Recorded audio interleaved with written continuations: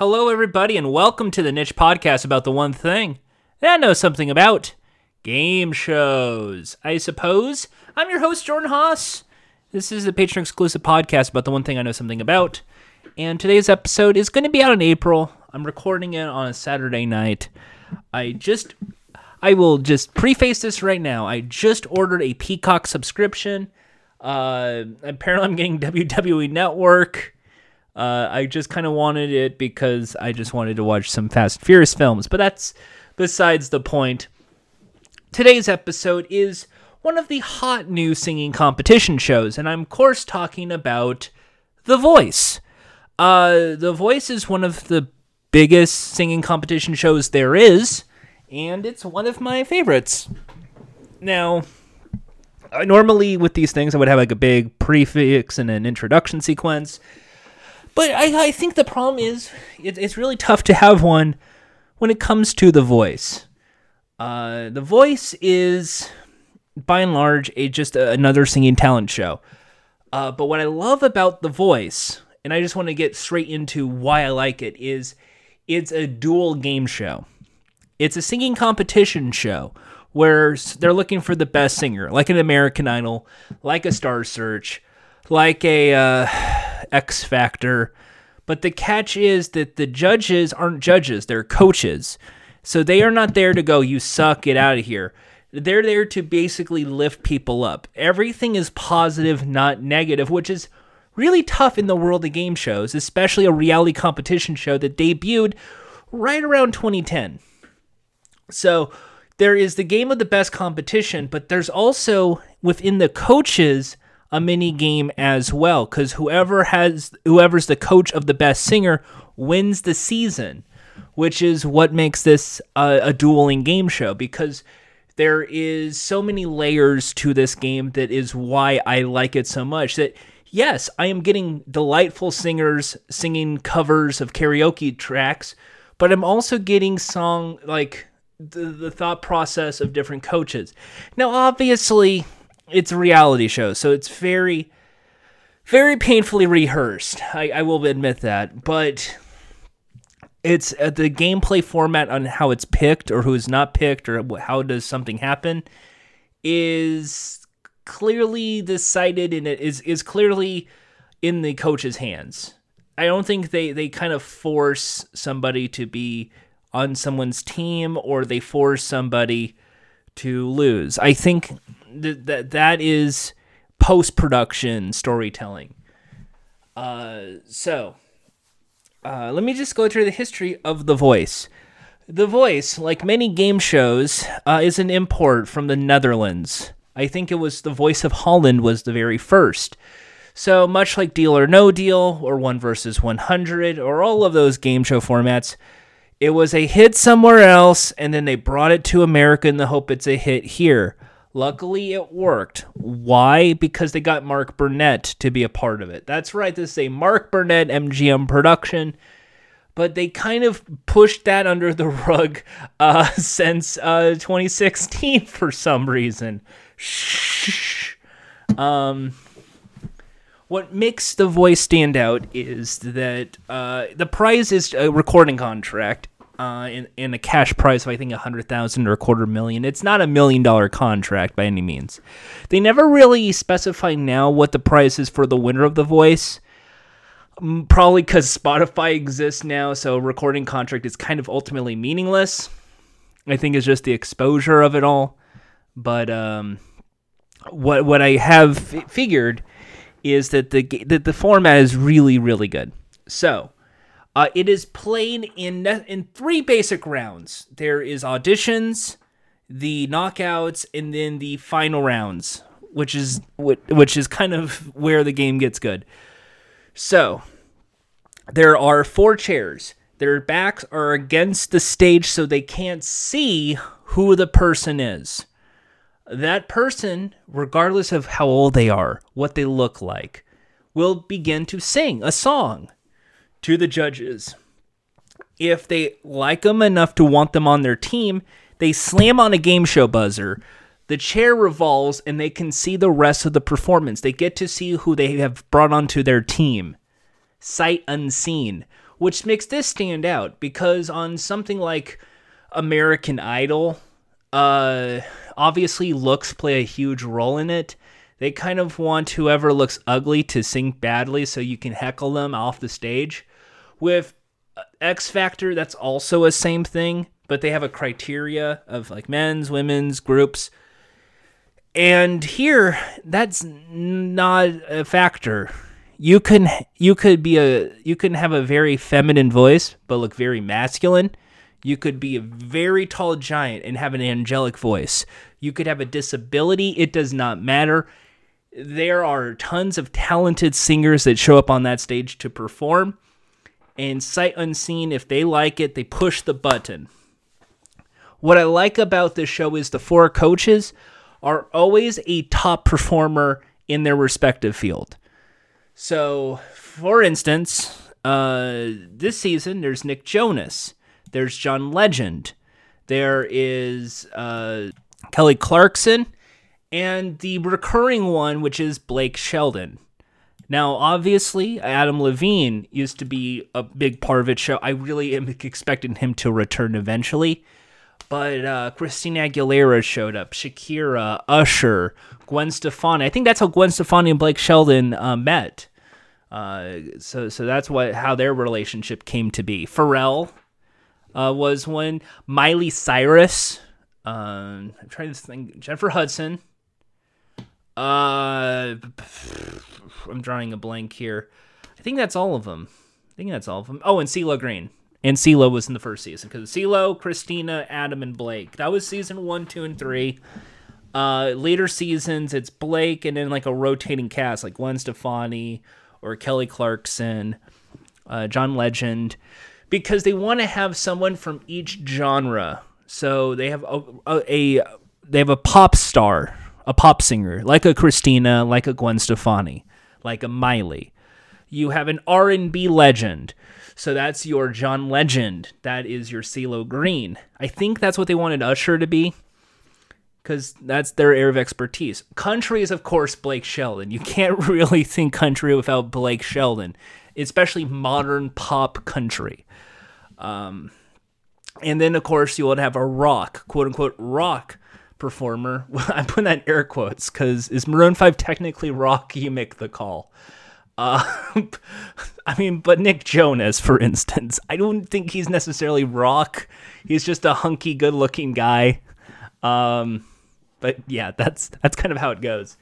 So each one of these 4 coaches comes from a genre of pop music. So it's pop singing, it's rock, it's R&B, or country. Those are the 4 in America. Obviously, with each genre, like in the UK, there's different, like folk, for instance, or what they have there. They have will.i.am, and then Sir Tom Jones. What's new, Pussycat? And I'll admit, as a fan of The Voice, because this is one of my favorite singing shows. This is one of those shows I like to play in the background because I just love the singing and the music and the presentation. And yes, I've watched the Australian version and I've watched the UK version. So, in Australia, I'm trying to draw a blank. I should do UK first. I think UK, will.i.am, and Tom Jones, What's New, Pussycat. And I think they also had Boy George. They had Jessie J. The last one I saw, Ollie Murs, was one, which is funny because he was to be on another singing show. And Meghan Trainor. And I think Jennifer Hudson also overlapped because she was on our version and she went to the UK. And for some reason, like the UK also watches the US one, but it's really tough for us to get the UK version. Mostly because maybe we have to figure out who Kylie Minogue is. I think Rita Ora was also a judge, but I'm drawing a blank if that is. But they also follow the same philosophy of like a song, a gospel, and because those are the 4 genres that come within the UK performance of pop. In Australia, I think that's where the Good Charlotte person was. Australia had Good Charlotte guy, Seal, because I remember Seal being a part of The Voice. And I think a Jonas Brothers was there. I don't think it was Nick. I think it was Joe Jonas. I should really have just wikied the answer for this. In Ricky Martin, because I think I was one of the seasons early on was Joel, Seal, Ricky, and then someone else. And then I think Keith Urban is, back, because I saw promotionals. So I'm guessing they're going to have Keith Urban there to be like their Blake Shelton, which is actually a really cool grab for the show. And that's kind of what I really enjoy about The Voice. These are actually really talented musicians performing on the show. Obviously, they're going to get a really big payday because that's modern game shows. But what I love is just how it's never really one that hurts their image. It's always a positive image for each of the coaches, and it's a positive image for whoever is performing. Where even if in the blind audition rounds where the contestants hit the buzzer and they flip the chair, it's all positive. Where even if no one turns their chair over after the performance, yes, they're quote unquote eliminated from the show, but it's never like you just weren't good enough. It's always a come back. You can return. This is not the stop. You can keep going. I believe in you. And then like if the show continues 2-3 years down the line, odds are that person will return. They will get the flip of the chair, and then you told me, and they actually have a storyline with that in mind. And I love that part of The Voice. So if one coach turns their chair and the performance ends, they're forced to be on that team. However, and this is what makes the show fun, if multiple 2, 3, or all 4 chairs are turned over, the power doesn't go to the coaches, it now goes to the contestant, the singer. And it becomes basically Shark Tank. You don't want that person, you want me. I know you are a gospel singer. I'm an expert in gospel singing. Pick me and we'll go all the way to the winner's circle. Or then you'll hear someone go, well, I'm a country person. You're from Texas. I'm from Texas. It makes sense. There's a Texas connection here. Gospel isn't just gospel. There's a bit of country in there. And I'm pretty sure if you pick me, we can get a little bit more country in there, but you have a unique voice, and it doesn't matter what genre you choose. It really is whether or not you can perfect that. And if you pick me, we can perfect that, and you can win. And now it becomes a battle. And that's what I love.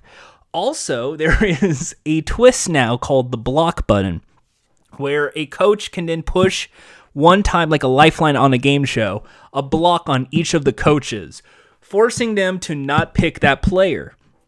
However, in doing so, it turns into a flip of the chair for that coach. So if you see a coach get blocked and then one chair turns, does that become fun? Because odds are you now know who blocked them, and it becomes a very silly situation. Of course, in doing so, that does kind of ruin the whole pageantry of someone getting all 4 chairs, because now that singer can never get all 4 chairs, get the entirety of the set and the crew. No. It's now you're forced to have 3 instead of 4, and that to me is also a big issue with that game format. However, in the game within the game of who has the best singer, that is a really cool format point. And that's, to me, the fun of this. It's an audition like an audition. However, there is no prejudgment of any of the performers. And when they sing, it becomes this wonderful experience for the performer, for the singers, and now everyone's kind of becoming a character of themselves. I think the fun part is Blake Shelton staying on every season and just him being like, look, I've been here all the time. I know voices. Look at these people. They're Hollywood. I'm a country guy. You don't need Hollywood. Get out of the Hollywood swamp. And just having fun with the character. Because now the character he's just shitting on Hollywood and all of the music industry for being too commercialized. And then every one of them going, aren't you like married to Gwen Stefani? Don't you live in Beverly Hills now? Like, what's wrong with you? It's just great. So to me, that first part of the show is just like the best part of The Voice. If anything else, even if you don't want to watch The Voice throughout, please watch the blind auditions. I think it's a really great format point, and it's something that you don't see anywhere else. It's like part Shark Tank with the pick me, not them. It's part, of course, singing competition show. But then there is some sort of like Masked Singer vibe of it before Masked Singer, where you're hearing a great voice and you're pushing the button, but you don't know who that person is. Of course, because this is reality television and storytelling and every game show has to do this, of course, if someone gets picked, they will have a background story. And they will probably be told, hey, what would you like to be chosen by? What would you most like to pick? So then you would have to write a story like, when I was a kid, I saw Kelly Clarkson vote for Kelly Clarkson, and I want to be on reality. I want to be on a singing show and win. So I really would pick Kelly because I think she would help me out on this show. Or it'll be something like, oh, I went to college and I got a John Legend album, and his music got me through a horrible time in my life, a death, a loss of a loved one, because you know how reality TV is. And, of course, lo and behold, John Legend. Just push the button. You want to be on Team John Legend? Come on. Oh, wow, that's a coincidence. Wow, never saw it coming. What a feel-good story. Let's do that 12 more times. But it is really good. Because when there is no chair, it always is like a surprise that no one gets picked. And it also is never really seen as a bad thing. It's kind of like it kind of brings the room down like a, oh no, because it's as rare as a 4-seater. So honestly, I say if you're going to watch The Voice, pick any version, Australia, UK, America, and just watch an audition round, because it is just an enjoyable time to see if anyone gets a flip of the chair. Of course, it's played kind of like a draft, so each chair can only get a maximum amount of people, I think 8 or 6. It depends on the season. And then it goes into the next round, which is the knockout round.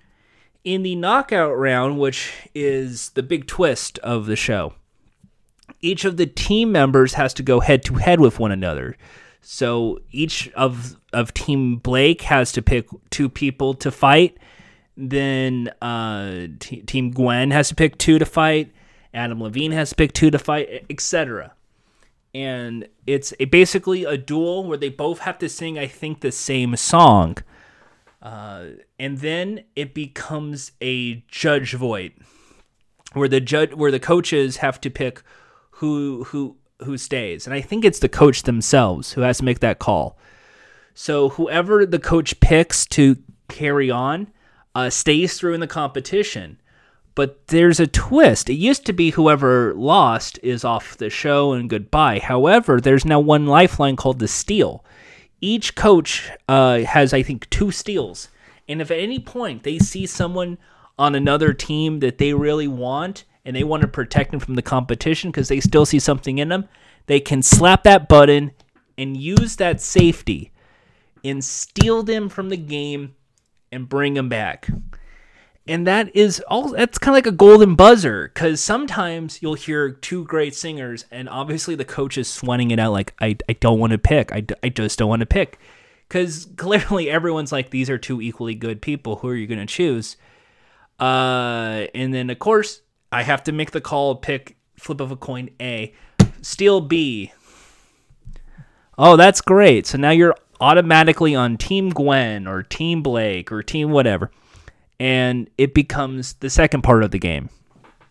And the knockout round, the set slightly changes. So it's the same stage, but now they put up these little fake LED lights to make it look like a ring rope, like a head-to-head boxing ring, which I think is very novel and silly, but not necessary. And that's what I think works about the knockout rounds. Of course, this rinses and repeats until everyone's down to, I believe, their final 8. So if you're safe, you're going through to the final, blah, blah, blah, blah, blah. And then it goes into the rounds. So then it's of 11, it becomes a certain amount, then a certain amount, and then a certain amount. And each coach gets one safety. So you can save one player until the end, leading to the final round where it becomes whoever is the winner of The Voice wins. Sometimes it's by audience vote. Sometimes it's by listens on Spotify. Sometimes it's by a weird tiered system of you get 10 votes. The first vote's for 10, then 9, then 8, then 7. It fluctuates per season, so for that I can't really explain in thorough detail how it goes. Others, they do the classic Idol, call this number, vote, and your votes will be at the end of the show, and that will determine who wins. But that's kind of the fun part about The Voice, is it really becomes somewhat of like a singing show mixed with like a fantasy football game.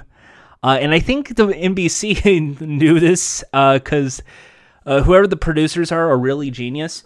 They've come up with like a fantasy voice coach team where you can like win a contest if your 5 singers that you put on your team make it through to the end or win the show.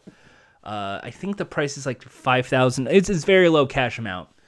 But it is something that definitely feels like right for the show, because I can't see that for Idol. I can't see that for X Factor. But something about The Voice and something about the coaches, and this is a team, and this is a team game, and I have to put you two up, and this sucks. That's what I like about The Voice. And then the use of these power tools, these different play options, the blocks, the steals, the saves. That's what interests me in the show, because it used to be just straightforward, you're out, you're out, you're out, you're out, and then you're left standing, you win. But having it be like a contest within a contest makes it very intriguing, because then sometimes if you are a galaxy brain aficionado of reality television, you can just follow along one or two of your favorite singers, see what team they're on, and then follow that story like it's professional wrestling. Oh, what if they're gone? What if he knocks them out? Well, if they catch him, will someone steal them? Oh no, my favorite just got eliminated. Oh great, so-and-so just took him, so they're still in the competition. Oh no, they're out in the second to last round, but luckily they got the save from the coach. Okay, so they're in the final round. Oh, they made first place. They won the show. That's interesting. That's the Voice. That's what makes it a game show. Is it a trivia show? No. Is there like anything that makes it pretty? No. It's basically they gamified a singing competition show and made it about the coaches equal to the singers. Because if it was just focused entirely on the singers, sometimes they're dull, sometimes they're boring. You never know. However, by making it equal to the coaches and having pre-recorded skits and stuff, it adds to the gameplay, and I do enjoy that, and to me, that's why I enjoy The Voice. So kudos to The Voice. I think it won several Emmy Awards for Best Reality Singing Show. If not, it'd be because MGM, who owns that format, does amazingly well with their formats these days. However, and now it's time for me to royally tear this one a new asshole. You know, I love The Voice. I think Blake Shelton's great. I love all of the stars on the show. But you know what pisses me off? NBC. Now, I like NBC. Bing Bong Bing, Saturday Night Live, the Comedy Institution. And if it's not them, it's Universal. I'm a Universal Studios kid. I love Universal Studios a lot. But there's so much unnecessary synergy with the show that it just pains me sometimes. Like, yes, you have Blake Shelton. Yes, you have Adam Levine. So it always becomes like, oh, well, guess who's going to be at the July 4th of July, the fireworks presentation? Oh, you got CeeLo Green. What a get. Oh, you got Blake Shelton? No way. Whoa, you got Gwen Stefani. Whoa, hey, it's the Macy's parade. And who's going to be performing? Shakira. No way. Because obviously, and this is what annoys me the most, because then they have to say, and you can catch them on The Voice Monday nights at 8 on NBC. Because that's all it is to them. It's just a promotional vehicle. If it's not that, it's someone has to reference The Voice on a sitcom or on late night television and try to bring it as a part of the NBC family. It's so tacky and so cheap. And one of my big pet peeves is the Universal Studio Tour. If it's one thing I dislike about the Studio Tour, it's the synergy. It's fun when you start the Studio Tour and you hear the, all right, here's Jimmy Fallon. Hey guys, it's me, Jimmy Fallon. Welcome to Universal Studios. Then you go through the 100 years of Universal films, and then the first thing you see is Stage 12. Because on the Studio Tour, they go, that's Stage 12. That's the largest sound stage on the Universal lot. It's currently home to NBC's The Voice. And here's Carson Daly to tell us more. Hey guys, it's me, Carson Daly. This is Stage 12 where we filmed The Voice. Thanks, Carson. And that's also the synergy. Carson Daly as the host. Now, Carson Daly is a pretty good host for The Voice because obviously he has a long history of music shows, TRL being the most popular because of the 90s. But it also feels like, oh, well, we also got him because of Last Call with Carson Daly. You guys remember that late night talk show? You do? Do you? I don't know. But there's your synergy again. We got Carson Daly because Last Call. The thing I didn't research, which is why this is really a worthless podcast, is did that show up before or after The Voice? I'm going to be guessing it came after Last Call with Carson Daly because TRL happened. He left to do Last Call, and then came the weird podcast. Oh, well. So that leaves me to talk about synergy. I mean, that's my big frustration with a lot of game shows these days is synergy. ABC game shows with celebrities. Oh, we're getting the stars of Holy Moly. We're getting Leslie Jones' 'Cause Supermarket Sweep. These are all things that are on Celebrity Wheel of Fortune. I just, to me, I think a Celebrity Edition needs to feel special. And most of the time it doesn't. Now for The Voice, the synergy is mostly just in the form of, let's just get the coaches from The Voice to do stuff on our NBC shows. And I mean, like, they are musicians. So it's like, I can't fully go, this sucks. Screw.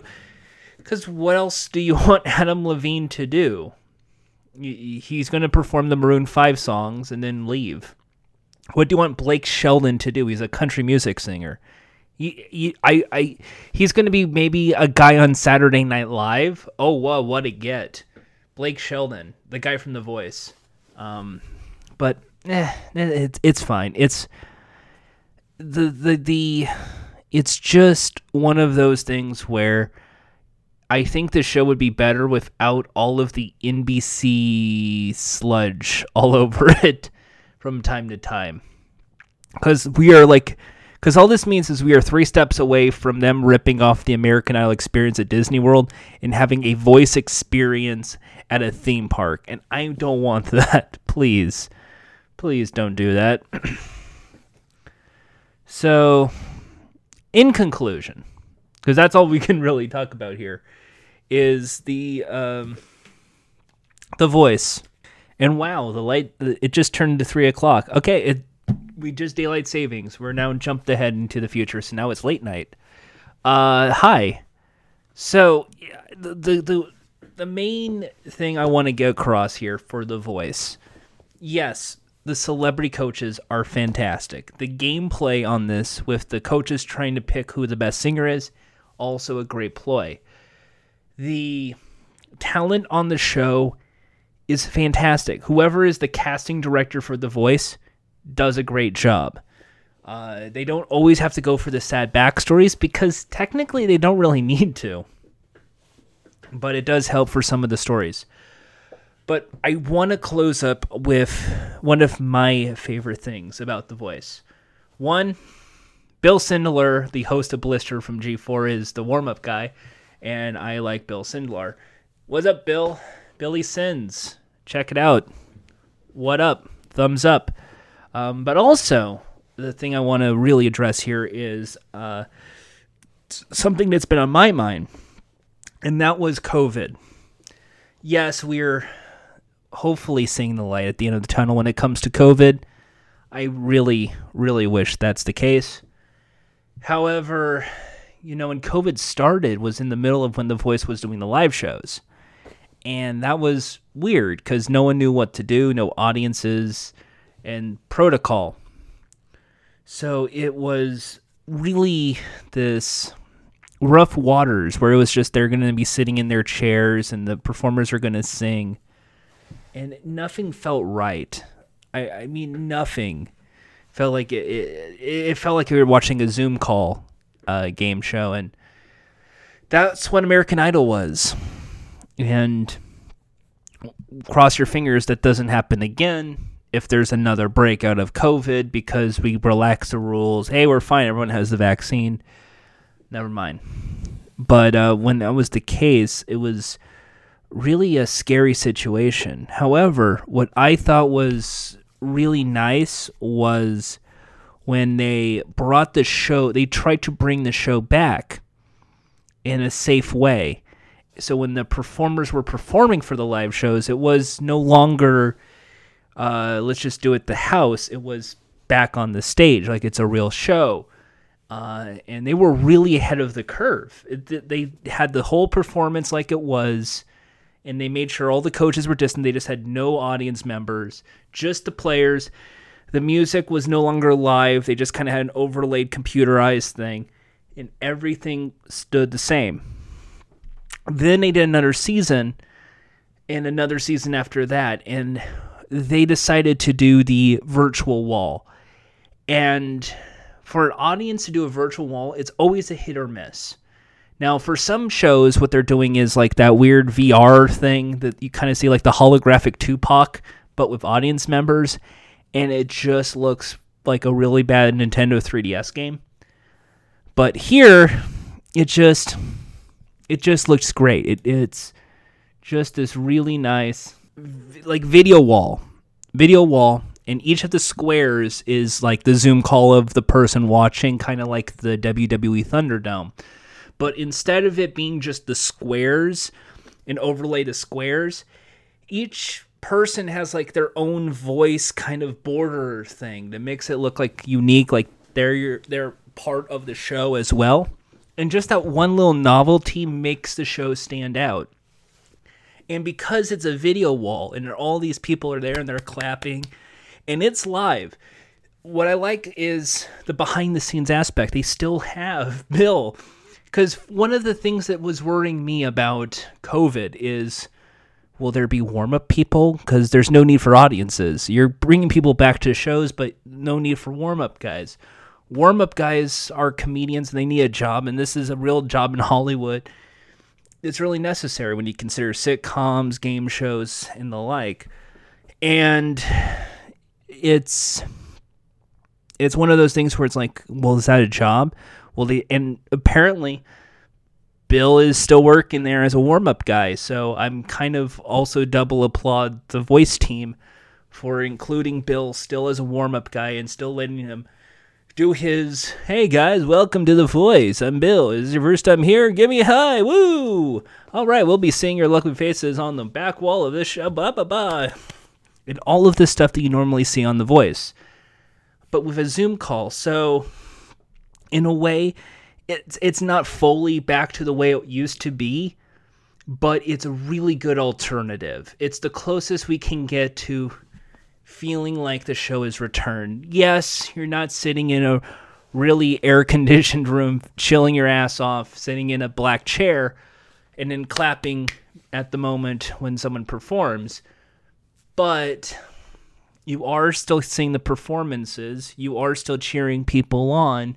You are still technically seeing a taping of the show. Nothing has changed for that matter. And because it's a video wall, and yes, there's audience, whoever is in charge of the visual team also does very smart, because now you have an extra layer of graphics package you can use. So in addition to when someone pushes the button and it's an I choose you, well, now there's an excuse for when someone uses a block, or when someone uses a save, or when someone chooses a team member. Now you can change the audience wall to half the graphics say Team Blake, and oh yeah, Team Blake, woo, yay.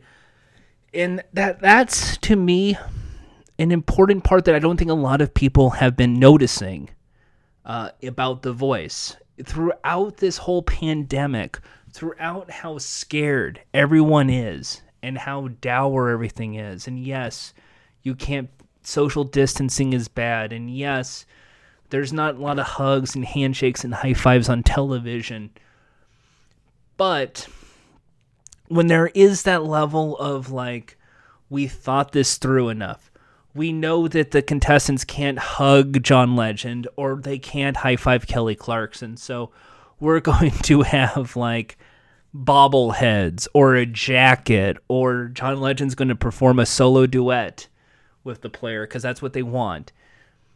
It becomes something more meaningful and also adds a new layer of silliness to the show. So now it's like a one-of-a-kind prop, kind of like the Crystal and the Crystal Maze.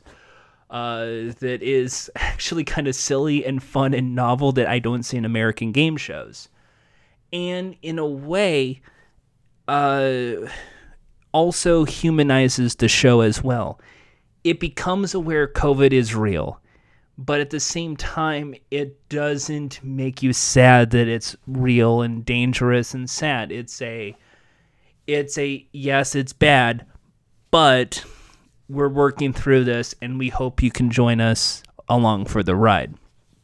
Other game shows, they just throw away the audience, and it becomes boring-ass television like Card Sharks. Other shows, they have the cutaway audience, and it just looks fake as hell, and that's your Cherries Wild. But for The Voice, by having a real audience, even though it's not physically there, it's a virtual audience, but they're still cheering, they're still clapping, they're still applauding. There's still those one notes of, hey, you did it, or, oh, no, pick Blake. Those kind of deal or no deal audience feedbacks is still present on The Voice. Makes it still feel real, still feel like there is, like nothing's wrong. It just feels like a pushback, but we can get through it. And that to me is something I find very meaningful. And I'm sorry to say this, the rest of the Voice episode is basically going to be a pandemic audience chatathon. It's been a worrying thing for me for the last year. Since the pandemic, since staying here, it's been a real case of, like, how do we persevere? How do we get through this? Press Your Luck is the last great audience game show. They announced this season 3. So how are they going to handle Press Your Luck? Are they going to do, like, video walls with the Zoom calls and have, like, an audience game? Are they going to have no audience and just going to be lights, and you're just going to overlay a virtual audience saying, press your luck? I don't know. Something like the Price is Right is making the best out of a bad situation. There is no audience, so it's just the 4 players, and then they stay somewhat distant to Drew, but they still play the games.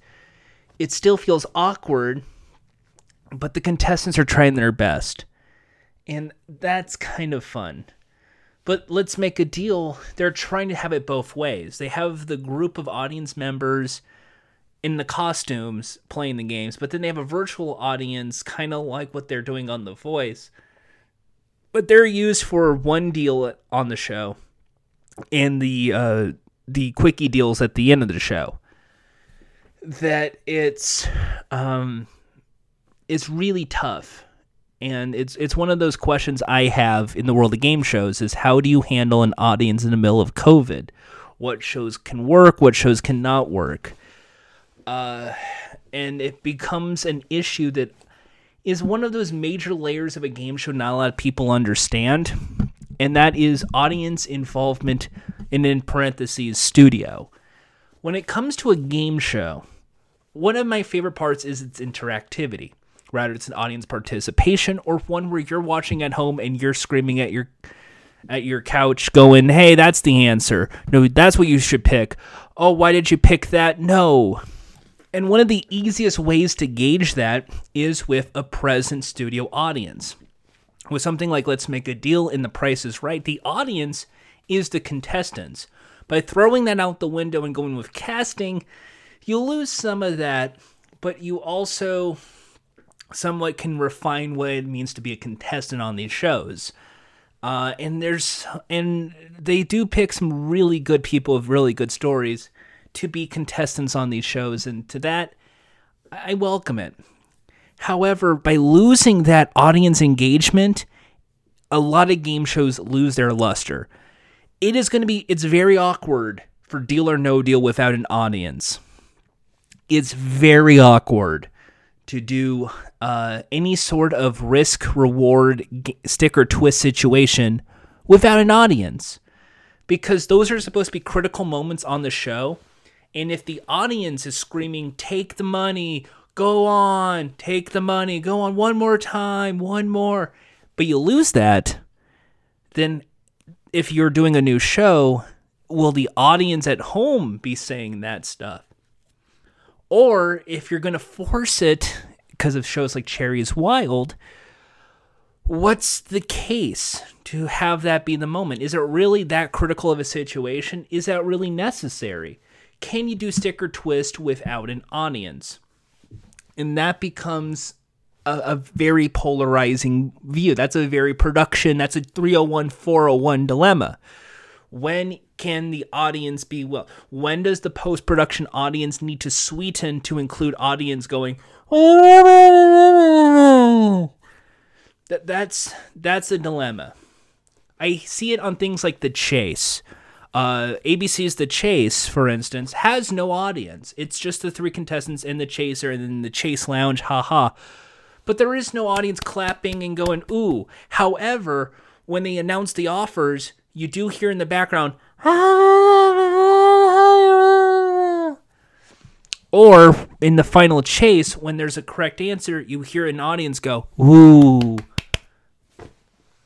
But they're not there presently. Is that necessary? Does that add to the game? Does that add drama to the game? I don't know. But it's one of those things where you go, if it's noticeable, does the audience care? Does it stick out? If it sticks out, I know for a fact that really tunes people out. People like a game show when they know it seems real. Now, I know it's hard to say because game shows aren't really real. The people are real. The gameplay is real. No one's told to do a certain thing other than maybe like a villain ring from a teleprompter every once in a while for a heckle. Same with the coaches on The Voice. Hey, can you say this one line that we ran for you against Gwen Stefani? Okay. Because that's about it. It's one of those stories of when is the audience involvement necessary? Ellen's Game of Games got rid of their audience for season 4, and in doing so, it sped the game up. However, it really did lose a bit of the gameplay because in the set design of Ellen's Game of Games, it is played in an oval, but it's clear that the imaginary fourth wall where the cameras are, behind them is the audience. So without having that audience, it just feels like you're losing half the set. So what they decided to do was they just made it look like a disco lounge. And there's like different chairs and dance moves, and basically Switch has like lights and like turntables and like musical instruments. It doesn't add to the show, but they have so much space that's gone wasted on there. It almost feels like what they should have done was remade the set so it's clear that they've already presented all 4 games laid out. leaving Nowhere Go and then the Hot Hands or whatever. They haven't utilized their set design in the middle of a pandemic to utilize the full effect of their set. Because if there's no audience, you're wasting your set already, so you might as well redesign it. At least with Let's Make a Deal and The Price is Right, they did redesign it a bit. They still kept the curtains and cash, but they made little pods. For The Price is Right, there's little distance areas. Everything's safe and sanitized. Wheel of Fortune, there is not really an audience. Same with Jeopardy. It's all distant crew members. However, it's kind of weird when you want... But then again, this is something I've noticed for the longest time is Wheel of Fortune and the intro going, Wheel of Fortune. Clearly that's not a pre-recorded Wheel of Fortune, but how long has that been a pre-recorded Wheel of Fortune? Because that sounds exactly as it was back in the 90s and 2000s. So are they just repurposing Wheel of Fortune? Because they can't have an audience nowadays. Was the audience really a big involvement? Because now you can just pipe in an applause when someone hits $5,000. There's never really a cutaway to the audience. And I don't think they did that with the modern version with the spinner hands, the white thingies, as Pat Sajak calls it. Jeopardy, there's no need. I mean, I know Jeopardy taping is very dull. You just kind of sat there and clap when there's a daily double. You go, woo, if someone makes a true daily double and gets it right. But other than that, we'll take a commercial break. We'll be right back. Yay! Well, that's the end of Jeopardy. When we come back, Double Jeopardy. Yay! Well, that concludes Double Jeopardy. Our final Jeopardy category tonight is BUP. We'll get your wagers, and you'll have this commercial break. Yay! And that's it for Jeopardy tonight. So long. Yay! That's about it. That's roughly the amount of times you applaud on Jeopardy. So, for audience involvement on a game show, it's a quandary. It's a real moral quandary when it comes to game shows. And a lot of game shows, like American Idol, are just trying their best to drop an audience and still keep the storylines, because they feel if there's a storyline, well, that will save the show. Something like Hell's Kitchen, there's no need, but these were all pre-recorded but pre-pandemic, so it becomes now a factor of, can you do the piped in audience and make it sound good? Can sweetening the audio make things pure? I notice these things, and sometimes they irk me. Other times, I use it as kind of like the producers use this because when the audience eventually shows up, this is what they plan on having. For instance, Game of Talents, Wayne Brady's new game show. They have the crappy VR audience in the top, and they do have the piped in, yeah, whatever, and ooh, it's that. However, what I like about that is that they're clearly using that just to kind of like eye the audience, like, yeah, we know this is a little creepy, but please work with us on this. Pretend this is an audience and this is what they really believe. Please, when the pandemic is over and there's a season 2 or 3, there could be real people and the show can be so much better, because then there'll be a real crowd being oohed and awed by the talents. That's the way I like it. But for me, I think currently at the moment, when it comes to safety and I don't fear for someone's life, I would say The Voice has done the best job because of that virtual crowd, because they layered it up so it feels like, hey, each of these people have like basically zoomed in so they can see the show be filmed. And they're naturally applauding when something's good, and they're naturally telling people, pick so-and-so and go with this, and yeah, you did it. That is something that I really loved about The Voice. And watching the new season, the new blind auditions, that is what made me want to do The Voice episode. Yes, CeeLo Green, blah, blah, blah, one of the fun ones. He brought a parrot once. We can have a whole 5 minutes talking about the time CeeLo Green bought a fucking bird to The Voice. Blake Shelton, we could talk about the entire story arc of his whole career. Miranda Lambert, the divorce of Miranda Lambert, Gwen Stefani showing up, dating Gwen Stefani, marrying Gwen Stefani, having a child with Gwen Stefani. We could talk about that too, because that's also a heartwarming story from a game show. There's not a lot of love stories you can say from a game show. So for me, if someone ever comes up and says, hey, has anyone ever found love on a game show? I mean, you can easily say, you can pick The Bachelor, Bachelorette. You can say the dating game. But I think the one that should be the most blinking red eye obvious, Blake Shelton, Gwen Stefani on The Voice. Because it's a game show, and they found love on that game show when they were really just a talent management, and they just agreed to do this because they have an album to plug. It's the virtual audience on that show. And it's the way that they sweeten and the production and how everyone is safe. And they got Carson Daly to stay distant, but still be Carson Daly. He's a way... I will say this on record. Carson Daly is a better host of a singing competition show than Ryan Seacrest. I will say that again. Carson Daly, a better host than Ryan Seacrest. Seacrest is like everyone says is the gold standard for hosting. I don't see that. It depends on the show and what he can work with. He really could be the new Dick Clark, though. I can definitely see that. But he's like, to me, I just kind of think, oh, the Kardashian guy. Oh, the production guy. Oh, the guy who kind of manipulated Hollywood and created a whole Hollywood storyline based on his production company. I don't see the host. With Dick Clark Productions, I see So You Think You Can Dance. I see the American Music Awards. I see bigger opportunities to bring the gap between audiences and music and percussion and dancing and entertainment in general. And The Voice kind of has that.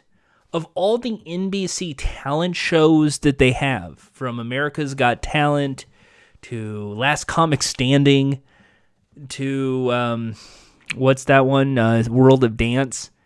The Voice is like one of my favorites, because you go into it and you already have the star power with the coaches. You have really talented, never-before-heard singers who are getting their shot at fame, and they're singing their heart out, and even if they don't end up getting record deals or anything, just hearing them perform and getting that exposure and hopefully a prize, like I'm saying, like maybe they get a cash stipend, is enough for everyone to kind of have like a little bit of a departure from the real world. And I think that is something that I kind of like about The Voice. It's their ability to, I hate to say world build, because there really isn't a world build. The world building is basically kind of just the knockout round and the set design and the big V hand, which they kind of got away. Maybe because you can't do the hand singling the V, because yes, it means peace forward, but in the UK, if you flip it, it means fuck off. So maybe that's why. But one thing that is just a pleasure about The Voice is that virtual audience. It is their presentation, even in the middle of a pandemic. With other shows, the distances between the contestants, very painfully obvious. See American Idol for their judges' seats. It's very distant. For The Voice, if the chairs are still distant enough that nothing feels different. They just can't, the stage is a little distant, so now they can't really jump the stage to hug somebody. But they can, however, wave, and there's a little prop.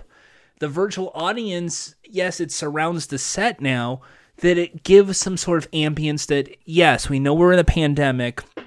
However, look at all of these people who have agreed to show up for the singing show for you, and applause, and they're really there to cheer you on.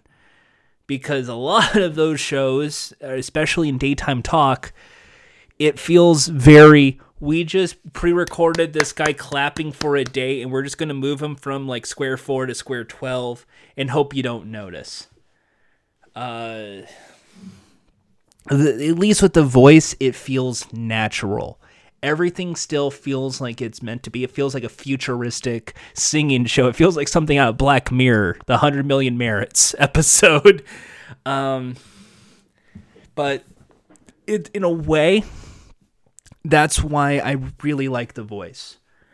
The production is always 2 or 3 steps ahead of the future, and there's always going to be someone trying to copycat them or come up with like a dating show like The Choice on Fox. Oh God, I realize I have to talk about that show eventually.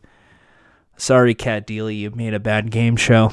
But something about that rotating chair, about the coaches, about how it's all these different genres of music working together. And in the midst of a pandemic, when everything seems dab and dour and uncertain and scary, here's a show that got back up, figured out how you can best utilize the show, keep everybody safe, and still keep the format the same as it always was, is what makes it a genius game show and why it belongs in one of those Hall of Fames. It is the 2010s game show. It is the celebrity-focused game show that everyone sees, because there's a celebrity on the marquee, and yeah, there's contestants, but who cares? You're there for the celebrity. That is the case. However, it has that aspiration because ultimately you get to duet with these people, and that is like a dream for a lot of singers is, hey, you can perform with Blake Shelton. You can perform with Christina Aguilera. And they rarely do that on Idol. They rarely do that on any other singing show. Because for a lot of those, here's the secret. For a lot of those singing shows, those are because they want to save their voice. Because these are singers and musicians. They don't want to sing constantly. So they're saving their voice for when they do their record. Maybe they have a tour coming up, so maybe save your voice, and then you can bust out the vocals. And if they do, it's always once in a while, like once or twice a season, as usually one on the finale and one in the big second to last episode. For The Voice, they do that, but it's like 3 or 4 times. And usually it's like, here's something from the new album because you got to do the promotion. But then near the end, it's, well, here's someone singing with Adam Levine. Here's someone singing with Nick Jonas. And that's kind of cool. The way that they produce this is really smart. And that's kind of where my mind is. It's a production. It feels like a production nightmare if you can see how many things need to be juggled to make it work. But when it's all said and done, they nail it. 9 times out of 10, it lands. And it's wonderful. And that's what makes this show stand out above all the others. And it's one of the best talent shows ever devised. Because even if you don't care about music, you still have that mini game of who do you root for. Because they have a diverse cast based on genres and backgrounds and their styles that also feels a mini bit like Shark Tank, in a way that I love. And that's why I want to end this on that positive note. The Voice, it's a singing show, yes.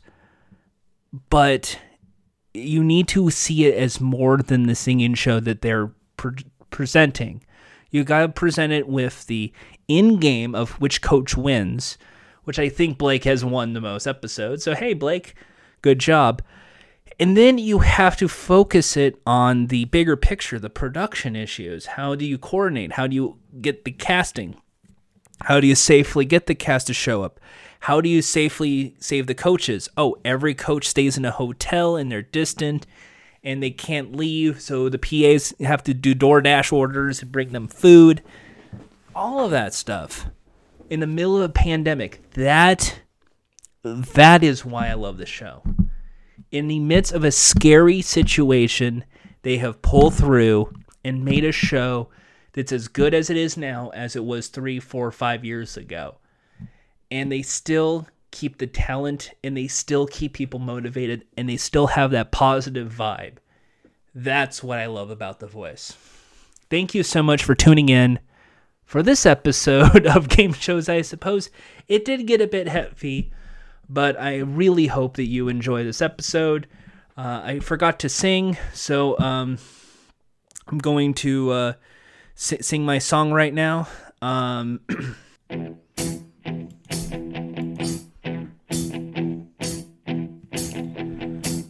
When I wake up, well, I know I'm gonna be the man who wakes up next to you.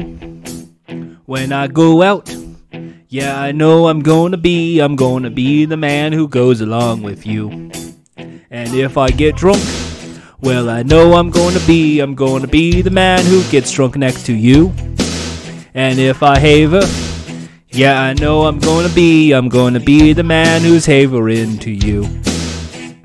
But I would walk 500 miles, and I would walk 500 more, just to be the man who walks 1,000 miles to fall down at your door.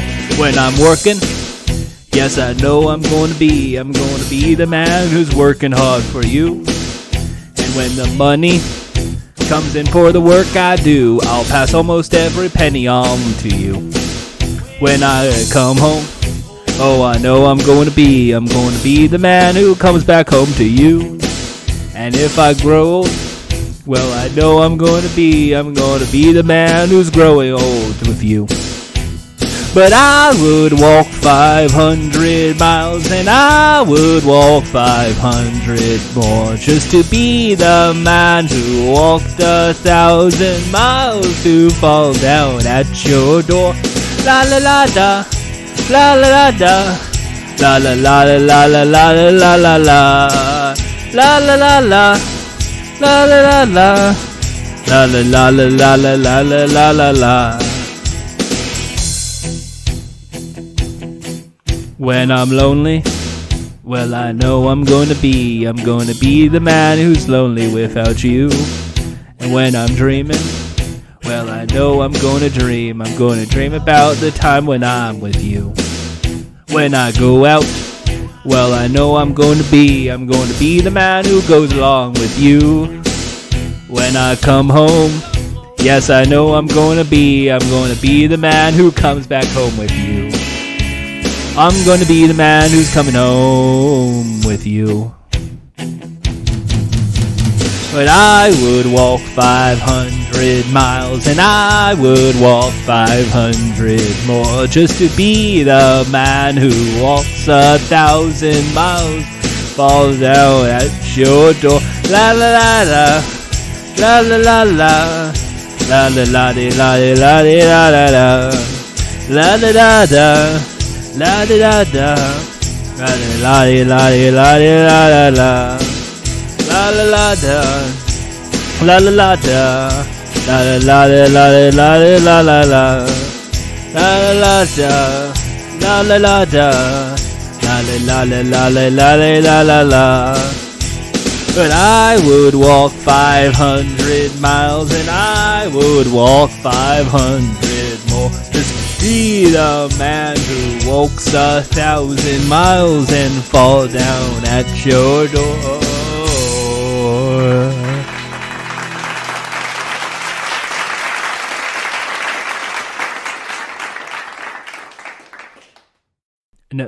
Nobody turned their chair around.